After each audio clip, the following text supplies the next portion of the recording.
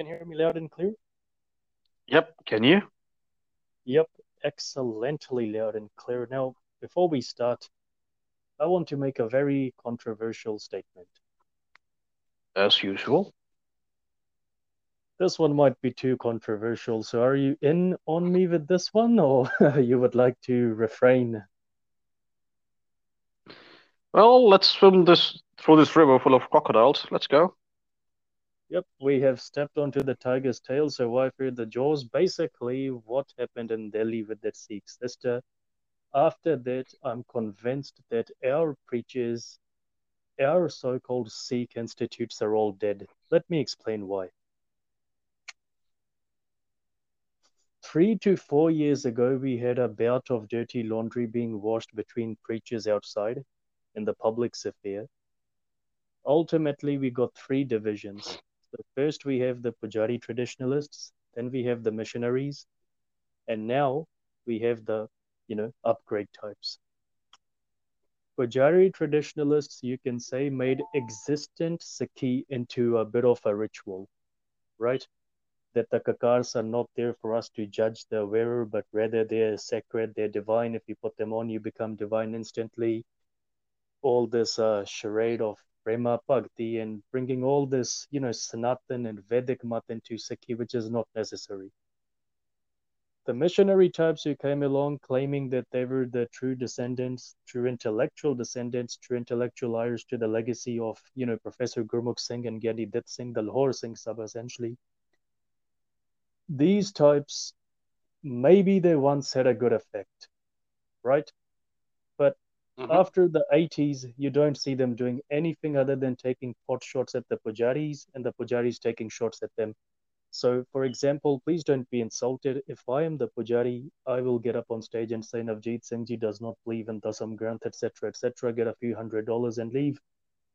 You in turn will say that, Sant Baba Amarjit Singh Ji does not believe in, the Guru Granth Sahib. He believes in Dasam Granth, Sarblo Granth, etc., take a few pot shots and leave. None of us are concerned with the progress of the daily Sikh on the street. No, and I would actually call you AKR at Sant Baba Amarjit Singh Ji. Brahmagyani. Brahmagyani. And then these upgrade types who have come along, they have come along at the wrong time, because really what they're saying is we live in a democracy. We need to learn to live in a democracy. They have this utopian fixation with democracy that, if you learn how to live in a democracy, everything will be all right. Mind you, the most prominent one of them, who is always saying Sikhs don't know how to live in a democracy, he still hasn't received justice for what happened to him in a democracy.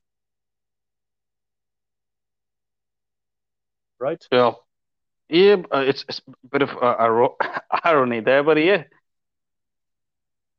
Big irony down there. Another irony down here is that then most of these, new type upgrades, they have, trivialized the Sikh identity, right? You have all these people claiming we are Sikhs, we are Sikhs. How do you judge them to be Sikhs? So we can't judge. Well, if you can't judge, how can you help someone? The stupidity here is that from the early 1900s, countless Sikhs died to reinforce the Sikh identity, to implement a uniform civil code in Sikh gurdwaras which recognized Sikh rights, or otherwise people used to use gurdwaras as brothels. All these non-Sikhs. And these non-Sikhs used to lay claims to a gurdwara by saying they're Sikhs. And ultimately, a Sikh identity was reinforced with the 1925 Sikh Gurdwara Management Act bill. And today, the same bill is being dispelled, that Vaheguru does not care if you have hair or not, etc., etc. Basically, they're doing 50-50 with Guru Gobind Singh Ji, that, Maharaj, we will take all the woke liberal stuff and impose it on you, but where you talk about her head and kesh, kara, kirpan, kach, we won't take that. That we will say belongs to the pujari. It's along the same line. If you want equality, it's from a video yesterday that you want all the plum jobs, but when it comes to dirty jobs like mining or something, nah, we don't want equality there. Yep. Now, one of these preachers made a very controversial statement a while back, and there was a bit of a, brouhaha about it that maybe Guru Nanak was murdered. What evidence do you have that Guru Nanak was murdered? I've heard about it, and they say that his body wasn't discovered.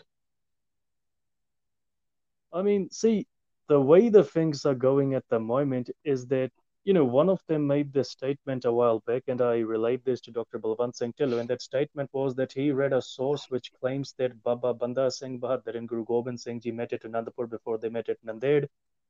His claim is that this makes logical sense from one perspective. But you know what's interesting? That the rest of the text calls the Guru a womanizer and a drug addict. They don't take that, but they take something which reinforces their own view, claim it to be impartial, and then impose it on the Sangha. Now, the thing is, what if the Guru did not meet Baba Banda Singh Bahadur at Anandpur? If you don't have evidence, then why are you stretching the truth? And that's the same accusation they level at other people. And this is what, this is what's actually happened to all these people. They have become moral cowards, right? When we have Hmm. fights in gurdwaras, people break into gurdwaras, mama pena diya gala kar diya, all that, all that stuff that happens in the USA, the UK, everyone is pointing fingers. Oh, you swore at me, you abused my mom and sister, etc., etc. Here, someone's mother and someone's sister literally gets gang raped out in the open, and no one has any sympathy with them. In fact, all the big Sikh feminists on social media are quiet. Some of them are even weaponizing the tragedy. Oh, why are you crying about that woman when you treat women, in a harmful way anyway? But ਤੁਸੀਂ ਰੱਬ ਜੰਮੇ ਹੋ? You can speak for all men. Another interesting take is like they say, okay, it's just a ploy to disturb the Punjabi political scene at this moment because the elections are less than a month away. And like I said, the irony is that those who cry Sikhs don't know how to live in a democracy, they themselves can't get justice in democracies. You just gotta read Winston Churchill's remarks about democracy, and you'll know everything you know about it. The thing is, this utopian fixation is nothing which is conducive for the Sikh on the street.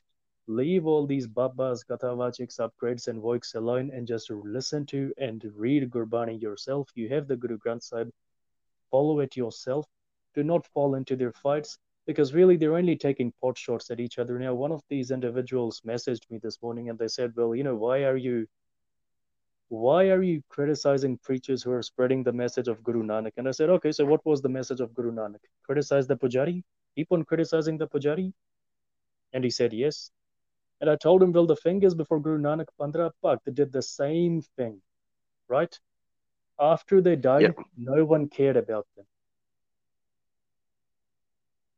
In fact, if you look at their Bani at many places, Guru Nanak and the other Gurus have commented underneath that you are wrong in their opinion. This is the right opinion. Guru Nanak wasn't just concerned with the Pujari, he was concerned with society itself. Yeah. Not just the Pujari, yeah. And this is He what Cunningham, yep. So you have the political angle to it, you have the religious angle to it, you also have the social angle to it. Well, the political angle is decided by saying that, this is a democracy, we need to live in a democracy, forget the sense of democracy. The social angle is decided by saying Sikhs don't need the kakars anymore, there is no such thing as a Sikh identity. That's why I challenge them. Everyone who says that, the Sikh identity is a cultural aspect, well, why don't you guys cut off your hair and beard? What's stopping you? Maybe they will in the future, who knows? And then, someone will sit on the stage and say, oh, mental health da chakkar si, mental ho gayi si, as an excuse. So leaving all this siapa alone, because these people are moral cowards, they will not be able to do anything in the future. They haven't done anything in the past. Let's move on to people who did something in their lives. Now, have you heard about the Ghadar party? Yeah, the sun shines every day, yeah. Yep, the Ghadari Babe. Yep. So tell me, what do you know about them? They were comrades, they were communists, and they wanted to die for Bharat Mata. Okay, so you have obviously been reading Bhagat Singh Bilga's History of the Gadri Babe, haven't you? Guilty. Okay, so let's explore the truth about the Gadri Babe from another angle because the reality is something very, very different. Very, very different. And for all the guys in California who sent us this request, get ready. We're going to complete your wishes. The Ghadar party was more than just a band of communists like it's made out to be today. They flirted with communism, that's right. Now, the issue really becomes is that the Ghadari Babe lived at a time when colonialism was supported by democracy. Do you agree with that assessment? Yeah, yeah. So they naturally tried finding alternatives and they flirted with Irish style republicanism, American style republicanism, Soviet style Marxism, and even the Chinese style. So that's really why, they are cast as being, excessive leftists and Marxists. But let's just bust a few myths. So from the start, so the Ghadar Party was born on 1st November 1913 when the Ghadar newspaper was first published in San Francisco. So like, the Kali Party, like Akali was the name of the publication and the name of the institute. So similarly, Ghadar was the name of the publication as well as the institute. So there is some disagreement over the exact date on which the party was established versus the publication of the literary voice. Now, the scholar Seema Sohi argues for 1st November. On the other hand, Joanna Ogden proposes 15th July 1913. So, for our current discourse, I'm proposing we accept Sohi's date because the publication of the literary voice marked a milestone and step up in the history of the party. Otherwise, there's no problem in accepting a date which is only a few months earlier. Now, Ghadar wasn't anything new. Prior to it, multiple subcontinental workers, slash migrant parties had been founded in the Americas and Europe as a unitary front to unionize subcontinental workers and argue for their rights. So, something we need to remember here is that, you know, racism or social Darwinism, to be more euphemistic, was at its peak. And in spite of the military service which many individuals of Indian origin performed for, their European and Western overlords, they were still perceived as an inferior race, immersed deep in charlatanism and superstition. You know what's interesting? I'm reading about Grant at the moment. You know General Grant? Yeah, yeah. Ulysses S. Grant. Yep. And Grant, as a Republican, did more to uplift the Black community than any other president in American history has done so far. I mean, the Democrats were going around assassinating all the people who actually supported Grant. The books by Ron Chernow, it makes pretty grim reading. But, do you know who Grant's right hand man was? The man who went down in history, a tank was named after him? Yeah, yeah. The name escapes me at this moment. His full name escapes me. Yeah, Sherman. Yeah, yeah, yeah. His full name escapes me. Yep. Now, interestingly enough, Grant had William Tecumseh Sherman, William T. Sherman. Anyway, Grant actually enrolled, blacks into his armed forces. And these blacks, liberated slaves actually fought to the last man. The black regiments did the war proud. I mean, Grant's on record saying that there were many battles which he would have lost had it not been for the blacks just jumping in and turning the tables. And then on the other hand, you have Sherman, who actually believed that blacks and Native Americans were going to die out anyway because they were inferior races, even though he led them, he led the blacks into battle sometimes and he fought for their liberation. So this contradiction always forms a part of history that even people who fight for what seems to be a noble cause really have, what we might call ignoble, perspectives. Anyway, we need to remember that even though many of these soldiers and of Indian origin served under the British, under Americans and Canadians, Europeans, etc., etc., they were still perceived as being nothing more than cannon fodder. It's one thing to lead men into battle, it's another thing to welcome them into your country. So obviously there was a very big marked difference.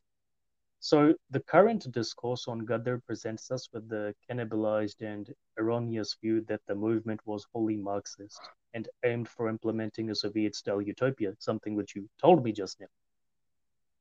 So on the face of it, this bears out somewhat if one, casts a cursory glance at Ghadar. Obviously, there was a Chinese wing which operated through Shanghai's local Gurdwara, which assassinated the pro-British Sikh police official Buddha Singh. So this assassination was spectacular and underscored conspicuous flaws in British security provisions for native officers. This very same China-based wing also had prominent connections with the local and regional Chinese communists as well as their Russian counterparts. So there was a stunning disparity here, which forms a part of the Ghadar legend. The Chinese and Russian communists were light years apart in their comprehension of communist/Marxist/socialist fundamentals. So this dichotomy and understandings would later become more sharpened during the post-World War II era and would be exploited by Kissinger and Nixon to bring China into the Western orbit. However, as we know, Watergate put a premature gravestone on that story.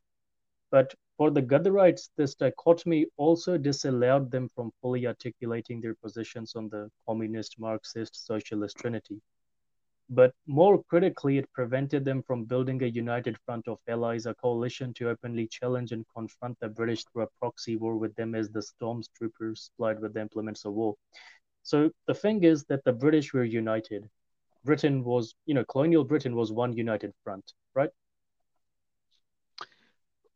I think that's one of the reasons why that whole machine worked so effectively, Yep. And the efficiently, and issue, effectively. yep. So the issue with the Ghadarites as it would become, as I'm going to make evident, was that, they were far from united themselves, even though they had a noble vision. And next to that, their other problem was that their allies were not united among themselves. So what we're discussing now is not something which is what I'll call a part of everyday Sikh history. The entire Ghadar scene is a fertile ground for research, but only if someone impartially takes to it. So laudable and one-of-a-kind efforts in the 20th and 21st century were made by Sardar Jagjit Singh, founding father of Institute of Sikh Studies in Chandigarh and a secret member of the party, who was a keen Sikh revivalist, and wrote a textbook study of the movement which is still in circulation today. So he was personally approached by Sant Teja Singh Mastwana, Baba Vasakha Singh, Baba Sohan Singh Pakhana, and Baba Gurmukh Singh Laltoa, who were the founding fathers of the party, to defend the party's origins from concentrated attacks by Indian origin communists and renegade Marxists in the Indian agricultural unions who had hijacked the party's aims and ideals for their own power games. So that's a bit of a story behind Sardar Jagjit Singh. The second most critical effort was produced by Sardar Darshan Singh Tatla, who, to highlight and defend the Sikh essence of the Ghadar movement, focused on collecting and studying the Punjabi literature produced by the party in its annual newspaper copies. The poetry and prose therein showcases a strong sentimental attachment to Sikh values in the form of resisting tyranny, celebrating and living the sacrifices of the Guru and Khalsa martyrs in the face of British and Christian revamping, as well as, now take note, as well as battling to liberate the Punjab first and then the rest of the subcontinent. So please make note of this point because it's very important. So Tatla's analysis of this literature also allows us a groundbreaking insight into the minds of contemporary West Coast Sikhs based in the USA. They had realized that while in the past the Sikhs had confronted and obliterated foes passing through the Punjab in the Age of the Sword, the British had laid low the whole subcontinent through their machinations. So basically what they realized was that the Sikhs could not afford to exhaust themselves against such a universal foe. They would have to inspire and arm the rest of the subcontinent if the colonial menace was to be effaced from India forever. So they knew they had to make a coalition. The Sikhs couldn't, fight this battle alone. The third and another sterling effort so far is the Sikh Ghadar Leher by Jasbir Singh Maan, MD, and Satnam Singh Johal, which is an expansion upon the Punjab Past and Present Journal, Volume 34, which was published in April 2013. But what I believe to be the most comprehensive analysis of the movement is Sardar Ajmer Singh's Ghadari Babe Kaun San. So this book, though, is not readily accessible to non-Sikhs, unfortunately, due to its Gurmukhi text. But, while it has heavy academic prose for a Gurmukhi text, when one gets over the jargon, one finds glorious gems within. So these are the, you know, 3 to 4 most essential texts which one needs to read on the Ghadar Party. Now, what essentially was the Ghadar Party? What were its aims, its ideals, and its vision? So the party was the spearhead of a much larger movement, which, as Bhagat Singh later noted, was betrayed by nothing more than organizational deficiency. So something we need to remember down here is that most of these movements are betrayed by nothing other than their own organization structure. Would you agree with that? I, I would say it makes sense, but I gotta read much more on that. And as we will discuss in this podcast, it will become clear. Yep. So, in fact, many Gadarite converts to the Kirti Kisan Sabhas would later argue, notable among them being Harjap Singh and Gurmukh Singh, that violence was self-defeatist. So really what happened was that these guys were, essentially, initially they were happy with the Gadri Babe, the way they were using force and violence to combat the British. Then when it became a matter of sacrificing their own lives, they changed tack, so they decided they did not want to die. So suddenly they made a U-turn and became hypocrites. And Harjap and Gurmukh also wrote to Bhagat Singh telling him that he was in the wrong to use violence. So they actually wanted him to confess his, you know, alleged crimes to the British. So there's that small story down there as well. And Bhagat Singh pretty much didn't even bother replying to them. But immediately preceding these Kirti Kisan Sabhas was the original Ghadar, and this is the Ghadar of Sikh history. So Europe, Australia, Americas, and Canada were the nations which were confronted with a generational shortfall in the local population, while the demand for the produced boomed abroad. So, in such a time, these countries came to rely on imported labor from economic refugees. Britain's economic policies by this point in time, had fiscally strangled the subcontinent's agricultural classes. And while Shashi Tharoor exacerbates some incidents to emotionally incite his readers based on old wives' tales, by the dawn of the 20th century, low-earning Punjabis were fleeing abroad, with the most predominant of these economic refugees being Sikhs. So they were True. being forced out of their homeland, essentially, so they couldn't, offer stiff resistance to the British, as well as, become economic slaves, dependent on others, really. Now, there's a story here that during this time, Baba Sohan Singh Pak walked past a Gurdwara and he actually heard a Shabad of Bhakt Freed from Gurbani that, Bhakt Freed is saying that Khuda, don't make me dependent on someone else. If you want to make me dependent on someone else, then kill me. And that spoke volumes with him because it was relevant to his situation where he was confronted with the reality that he would have to go abroad and work for someone abroad. So he would be, dependent on someone else for his daily bread. Now, here's the most intriguing thing. Many of these Sikh economic refugees seeking sustenance abroad were ex-soldiers. So this is a crucial fact to note. Write it down if you want. Ex-soldiers whose loyalty was beyond question, or so it seemed. So when these Sikhs were first recruited into the British Armed Forces, the template established by Guru Gobind Singh Ji was followed. Now, of course, if you're upgrade or awoke, you're going to deny this and call it Pujarivad. They were initiated into the Khalsa, swore loyalty to the Guru Granth and Guru Panth, and were then admitted into the British forces.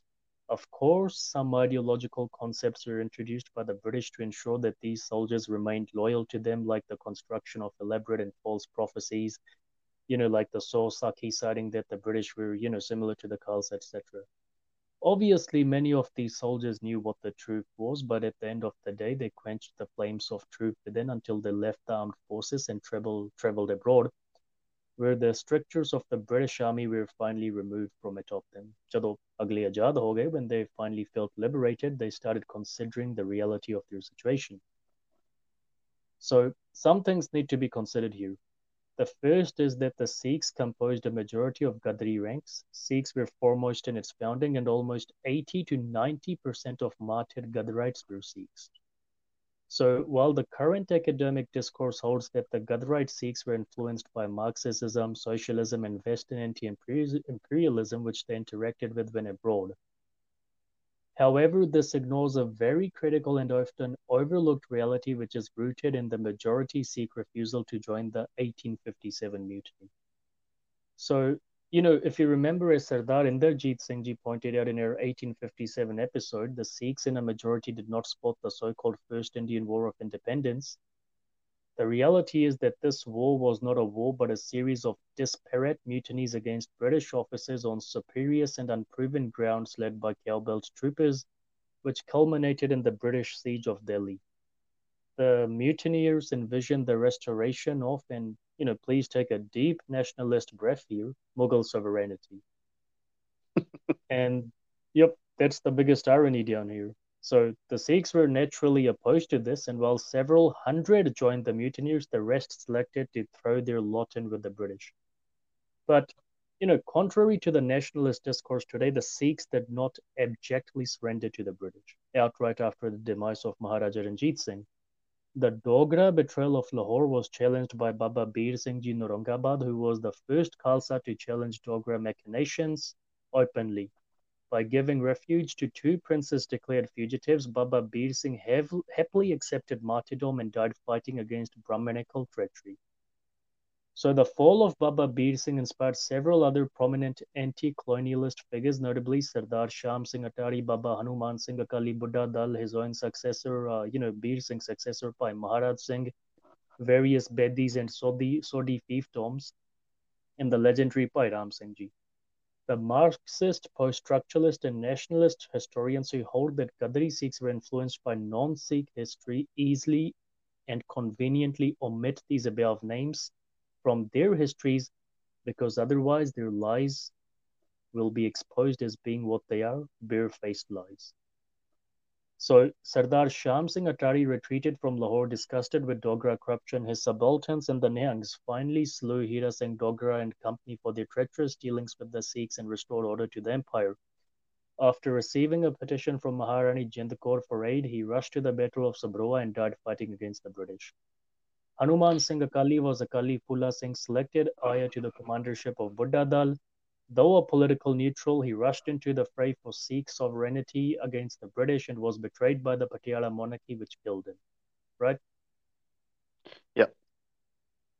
Bhai Maharaj Singh was named the heir of Baba Bir Singh, who entrusted him with administrating his, altruistic institute's data after his death. So today, every other self-professed Brahmgyani cuts a deal with big corporations to poison langar with fizzy drinks and high cholesterol-inducing foods. Baba Bir Singh Ji was such a Mahapurkh that after retiring as a veteran of the Khalsa of Khanpur, he set up a data dedicated to the physical and spiritual health of Sikhs. After his demise, Bhai Maharaj Singh succeeded him and from 1840 to 49 led an armed militant uprising against the British. Just like Baba Banda Singh Ji, he envisioned a subcontinent-wide coalition of peoples to overthrow the British. He had realized they were global game changers and not regional conquerors. He was betrayed and he died in exile, ever the proud rebel. Bedis and Sodhis were not far behind in lifting their arms against the British. Many of the descendants of the Guru and Guru Granth Sahib loyalists picked up their muskets and swords to crush the foreigners. Most prominent among them were the legendary Baba Bikram Singh Ji Bedi, the son of Baba Sahib Singh Ji Bedi of Una. Baba Bikram Singh received Amrit from Bhai Maharaj Singh and along with Sodhi Udham Singh of Anandpur Sahib, the two sons of Sodhi Ishar Singh of Hajipur and multiple Jat and Seni tribes from Hoshiarpur declared a Taran Yudh against the British. They were all betrayed or defeated. Baba Bikram Singh's last words were basically a pledge that he would fight the British again if given the chance. Bhai Ram Singh Ji, he had the greater of organizational efficiency, which is reflected in how the British eventually treated him. Bhai Sahib took direct inspiration from Baba Diyal Singh Ji Narankari, different Narankaris, and several others like him, and criticized Ranjit Singh's decadent and imperialist lifestyle. Self-proclaimed Sanatan Sikhs opposed him. He became a wanted fugitive accused of inciting the Sikhs to rebellion against the British. He was arrested and imprisoned afar from India, and his mission corrupted to produce the modern Namdharis who call him Guru. Now, Mm. these are only some of the names known to us today who incited rebellion against the British and their occupation of the Punjab. Now, contrary to the current Sikh academic discourse that only some Sikh texts written by some, Sotrek-minded Sikhs are worthy of study alone, we must also look at what non-Sikhs and particularly the enemy camp has to say about Sikhi. Now, non-Sikh Shah Muhammad wrote the Janganama of the Khalsa and the British, so this is not to be confused with Nur Muhammad's earlier version of the Khalsa of Khan Bose. Shah Muhammad explicitly details that a sense of patriotism and pro-Khalsa sentimentality animated all the Punjabis, even the non-Sikhs who warred and died for the Lahore against, the British. So the Mm. second most crucial document after this Janganama is the, memoirs of Captain Moyton, who was a veteran of the Anglo-Sikh Wars. And he notes that the Punjabis believe the Anglo-Sikh conflict to be one of patriotism and truly the first war of independence fought on Punjabi soil and for the Punjab, with Punjabis retaining no loyalty for what transpired beyond their homeland of Punjab like other subcontinental denizens. So there was no one nation state, to put it simply. Now, You, you Moyton must is, yep, you must remember that Shah Muhammad was tied to the mouth of a cannon and blown apart. yep. So Moyton is substantiated by Robert Needham Cust, then famous Major MacGregor, Carmichael Smith, Shah Muhammad, Sitaram Kohli, and A.C. Banerjee, who all see the Anglo-Sikh Wars as the first subcontinental wars of independence. So what is noticeable here is that a persuasion of early Ghadari literature, poetry, and all shows that its Sikh membership believed all these events to be interlinked with Guru Nanak's earlier call to resist tyranny. The Ghadaris were firm believers in Sikhi's stance against opposing tyranny. So Sohi evinces through her researches that most of the early galvanizing which animated the Ghadaris transpired in Gurdwaras. Though some ad hoc mosques and temples existed, these were often run by pro-colonial administrations, with the most famous being led by Vivekananda's spiritual brother, Swami Trigunatita, who opposed the Ghadaris tooth and claw. So, obviously, Sanatan Mat opposing revolution, nothing surprising. Now, to put it simply, the Sikh Ghadaris believed they were continuing the religious work of Guru Nanak and Guru Gobind Singh by opposing the British. They were betrayed by their initial choice of leader, Lala Hardyal, who ran away to Germany. He lost his, you know, bravery and ran off. But a few resolute Bengalis and Muslims stuck it out with them. Nonetheless, the driving force behind the party, as was rightly identified by Western authorities, were Sikhs and their Sikh ideology. British intelligence director De Petrie would note that the Lahore Singh Sabha had seeded the roots of revolution in fertile Sikh minds, and now the Sikh faith was causing havoc worldwide. Now, you really can't say this is a Pujari, conspiracy. Unsurprisingly, the entire Sanatan Sikhi base denounced and demined the Ghadarites and called for their deaths. They were led in this by none other than Mahatma Gandhi. So let us now look at some prominent Ghadarites. Baba Sohan Singh Ji Pakhana, immortalized by his hump, would recount to by Sohan Singh Josh that when he was younger, and this is that story of the Kirtan, which he, which convinced him to take Amrit and start fighting for the rights of the Sikhs. Babaji actually lost his job in the USA and he went to get a new one, and the manager lectured him that he was from a weak and inferior race, and that if he went back to India and fought the British and his liberation and came back, the manager would make him the manager of the factory. That's what happened with Baba Sohan Singh Ji Pak, and it was the final straw which broke the camel's back for him. Baba Vasakha Singh Ji, the Khalsa mystic who inspired Sardar Jagjit Singh and Sardar Daljit Singh, founding fathers of the Institute of Sikh Studies, Chandigarh. Babaji was a true Brahmgyani and not the clowns we have today. Where Baba Vasakha Singh Ji passed, all pujaris and even upgrade types cleared out. A farmer and then a veteran of the British conflicts in China, he was a Sikh pioneer in California where he owned a potato farm on lease with the equally venerable Baba Jwala Singh Ji. Unlike the well-settled Punjabi citizens today who exploit newcomers from Punjab, these two men paid their laborers a high labor price and fought tooth and claw against racist policies affecting them. Baba Vasakha Singh Ji was constantly armed to the teeth. He is on record as saying that he believed Marxism to be an inferior form of Sikhi and solely utilized it to form an anti-imperialist coalition. Otherwise, he did not believe in its utopianism. Well, Bhai, he was a Mehva Singh, farmer. He couldn't yep. support the Marxists. I mean, you really have to be mental to spot those guys. Now, Bhai, Mehva Singh Ji was based in Canada, prominent member of the Canadian Ghadar wing. He was a Granthi, a Khalsa expert marksman working in a lumber mill. After the Komagata Amaru incident, he shot Hopkinson dead. And when he was hanged, he said that his faith inspired him to do what he did. So, Bhai, Mehva Singh Ji is a hero today, even though he was seen as a terrorist at the time. Then we have Gyani Bhagwan Singh Ji, who was the literary firebrand of the party. After Hardyal betrayed it, Bhagwan Singh took over its literary activities. He was a famous Granthi, prominent Sikh missionary, and his immense poetry came to define the Ghadari genre of revolutionary prose. His poetry has been recorded in Ghadar Leher Di Kavita by editor Kesar Singh Kesar. Gyani Bhagwan Singh interlinked the Ghadari cause with the earlier revolutions in Punjab. So he grounded it in history. What's more, he utilized study divans, raggis, and kathawachaks in spreading the Ghadari message throughout the Punjab and beyond. At a certain period, the British used to say that Bhagwan Singh's words are more dangerous than bullets because he lends the Sikhs the incentive to pick up guns. That's what they actually used to say about him. Hmm. And then we have Bhai Kartar Singh Saraba, born in a Sikh family, cut off his hair fearing racial attacks, studying chemistry in the USA. Gyani Bhagwan Singh and Baba Sohan Singh ignited his fervent zeal. He became the main go-to between Sikh and Bengali anti-imperialists. He was betrayed by a tout when planning to attack the Lahore cantonment and hanged, one of the youngest Sikhs to be executed for the Ghadri cause. I think he was Then, 19 when he was executed. yeah, he was pretty young. Then we have Bhai Rolia Singh, another fervent adherent of Gyani Bhagwan Singh. He was incited by Americans and Canadians, referring to him as a raghead or a coolie due to his turban, an aspect of his Sikh identity. So he too became a famous Ghadri fighter. So these names are only the tip of the iceberg regarding Ghadri Sikhs inspired by Sikhi to war for subcontinental independence.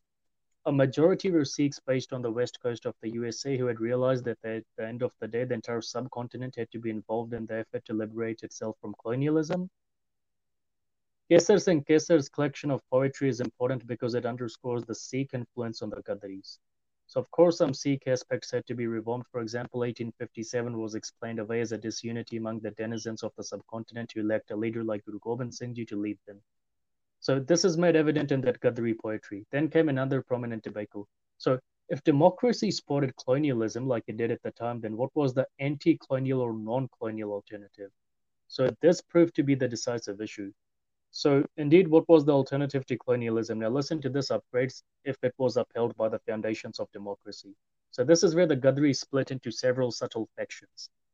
Those who envisioned the restoration of Ranjit Singh era type Khalsa Raj argued for something akin to a United States model. Ergo, the confusion that they were inspired by Washington and the founding fathers when they weren't, they only suggested a political model.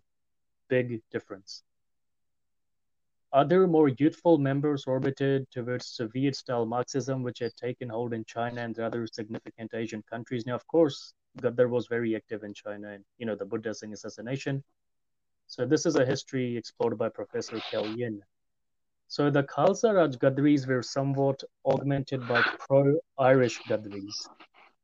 The distinction between the Irish and the Soviet camps was this. So the pro-Irish Ghadris believed that the party's foremost mission should be the whole-scale annihilation of British rule, and then the establishment of a political commonwealth to unitedly confront any future aggression with provinces functioning as mini nation-states. So this was the original Ghadri vision. The pro-Soviet Ghadris believed that a Soviet-style alternative government should come into existence prior to annihilating the British. The pro-Soviets won out due to, the fact that the pro-Irish Ghadris were dying anyway, and the pro-Soviets were surviving. So they were led by, turncoats like Sohan Singh Josh, Ratan Singh Dabba, Santokh Singh, Gurmukh Singh, and Udham Singh Kesal. And these guys would actually create the Kirti Kisan Party as a way of saving their skins, and they would deride Ghaddar's violent revolutionary tactics and focus on Marx's utopian dreams of unbridled socialism led by peasant revolutions. So, if you want to save your life, learn from these men.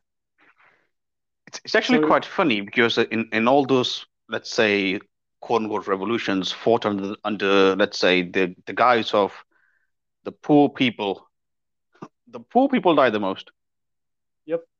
Now, That's the social. pro, yep, Socialism is hammer and a sickle, the workers, yeah. it's the hammer But on the who? breaker's head, Yeah, and who died the most? the workers. The farmers starved. They were murdered. The workers died the most. It's funny. Some people It's never like learn. that shocked Pikachu face.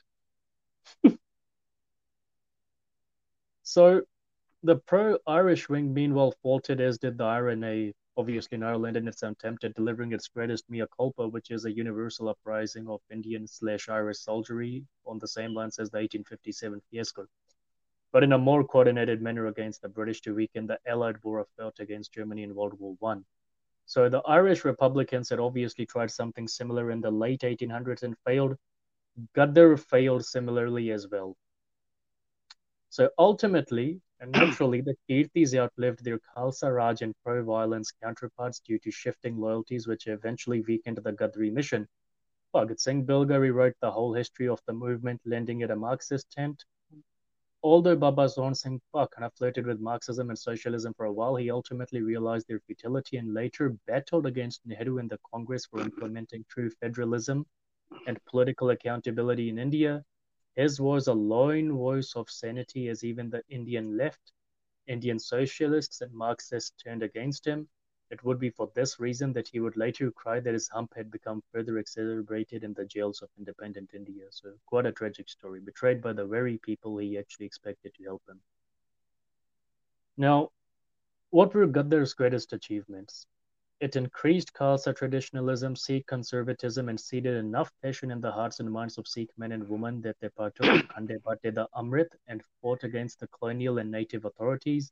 It offered a comprehensive picture of India's future, though it failed in articulating this precisely. It should be noted that just as the Babbar Akalis succeeded in rendering contrasts between themselves and the moderate Akalis, the violent Ghadari revolutionaries juxtaposed themselves against moderates. So both spectrums at the end of the day wanted the same triumph, the same independence, but the Ghadris were realists, realizing that the true struggle would begin after the British left. The moderates, as history makes evident, too wanted independence, but one in which no oversight ruled over them.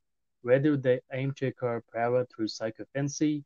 Their excuses were the same as the upgrades have today. We live in democracies. Today, democracy is proliferating throughout the world. There is freedom of speech, etc., etc. So while the Ghadris died to offer them the fruits of freedom, these traitors trod over their sacrifices, and look at what India has become today. Hmm. And one lesson we can take from this is that power corrupts the pacifists more than it corrupts the warriors. Okay, use the word pacifist. Yep. Can you substitute the word pacifist for harmless? I would say victim would be much better. The victim complex. Well, a lot of people, you know, they say, "Oh, I'm a pacifist" or something. I don't believe in. You don't have any capacity to carry out violence anyhow. Well, it's like this. If you respect the law out of fear, that's not respect, that's fear. But if you respect the law knowing that you can break it and break it well, then that's actually, quite different if you don't break the law. Like if you know that you can break the law and if you don't break it, yeah, all good. You know you have it inside you. But if you know that you can't break the law because you fear breaking the law, I know it's pretty confusing what I'm saying. Well, then you're a coward, aren't you, essentially? True.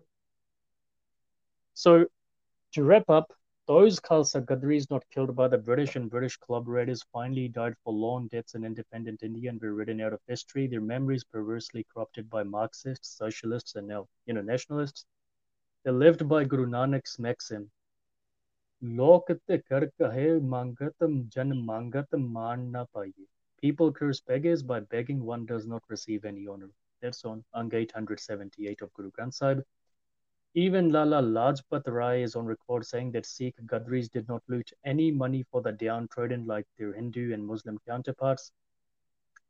This nobility, however, was awarded with ungratefulness by subsequent generations, especially the Lala himself.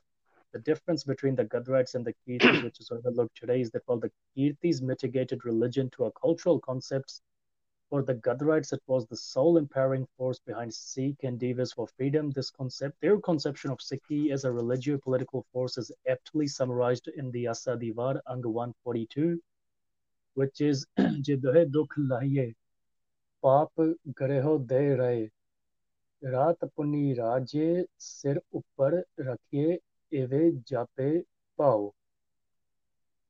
Pite ho Suhalni, Akhan Leho Nachao. If manifold pains afflict me, and even evil omens befell me, if countless blood-sucking kings imprison me and make me bereft of all comfort, even then I'll not lose my passion for you. So unlike Bhagat Singh, who took issues with the Kirti's aversion to force and violence in revolution, many Indian Marxists supported by Russia increased Kirti ranks and tried betraying Ghadar. Again, unlike Bhagat Singh, they were forced to observe the failure of the Red Code of Communism in the decade succeeding Ghadar, but by this time they had long since ceased with the charade of political accountability and federalism in India. The original Ghadarites had opposed partition, the Kirtis accepted it. Some of them played a nefarious role in the 1960s Naxalite insurgency in the Punjab, in which they targeted prominent Sikh religious figures of the day. In the 80s, many comrades, as the Kirtis were now called, took to attempting to placate both state and militant players, with many prominent comrades putting up posters stating Lal Slam to so-and-so militant, but they were caught out and killed. Nehru and the religio-nationalist base worked hard to erase Ghadar from history. The vacuum left by the absence of a substantive Sikh academia allowed socialists of various hues to crop the party's legacy by arguing that socialism and not Sikhi inspired them. This argument was never pressed as hard for non-Sikh Ghadarites, indicating an undercurrent of ivory tower bias against the Sikh faith and Sikhs in general. So, essentially, in these last 2 minutes, to conclude, this is the tragedy of the Ghadari Babi, the Ghadar movement.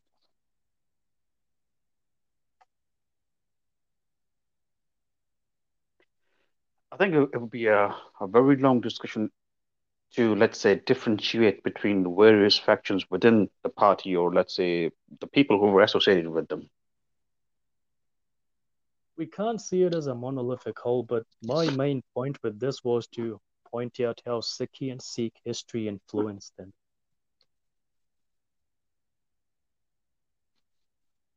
And obviously, another famous player in Ghadar was Bairandir Singh.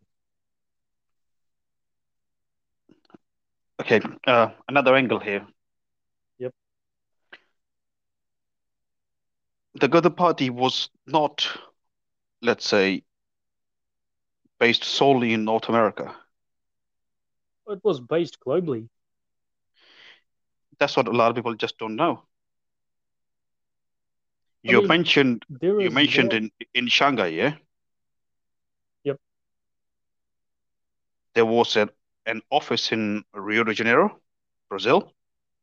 yep, There were activities in Central America yep. and even Argentina.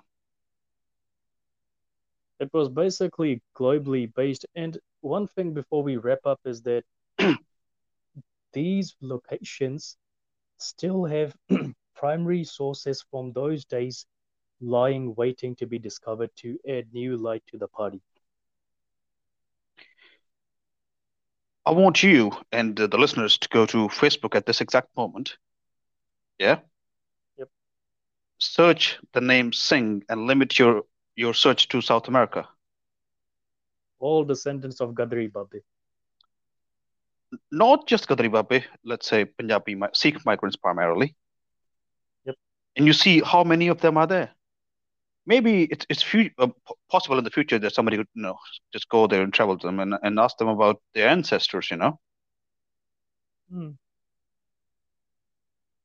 So lots of things waiting to be discovered. We only provided an overview. Hopefully someone takes the inspiration and does the Lord's good work. If you ever get a chance to travel to that part of the world, yeah, Yep. maybe ask them who are you, where you come from, and maybe Hmm. you'll get an answer. Right. So that's all for today. And one last comment I just received. Gadri Babe were made by the Pujaris. Okay, whatever, go to hell, buddy. Waheguru Ji ka Khalsa, Waheguru Ji ki Guruji Fateh. ki fateh.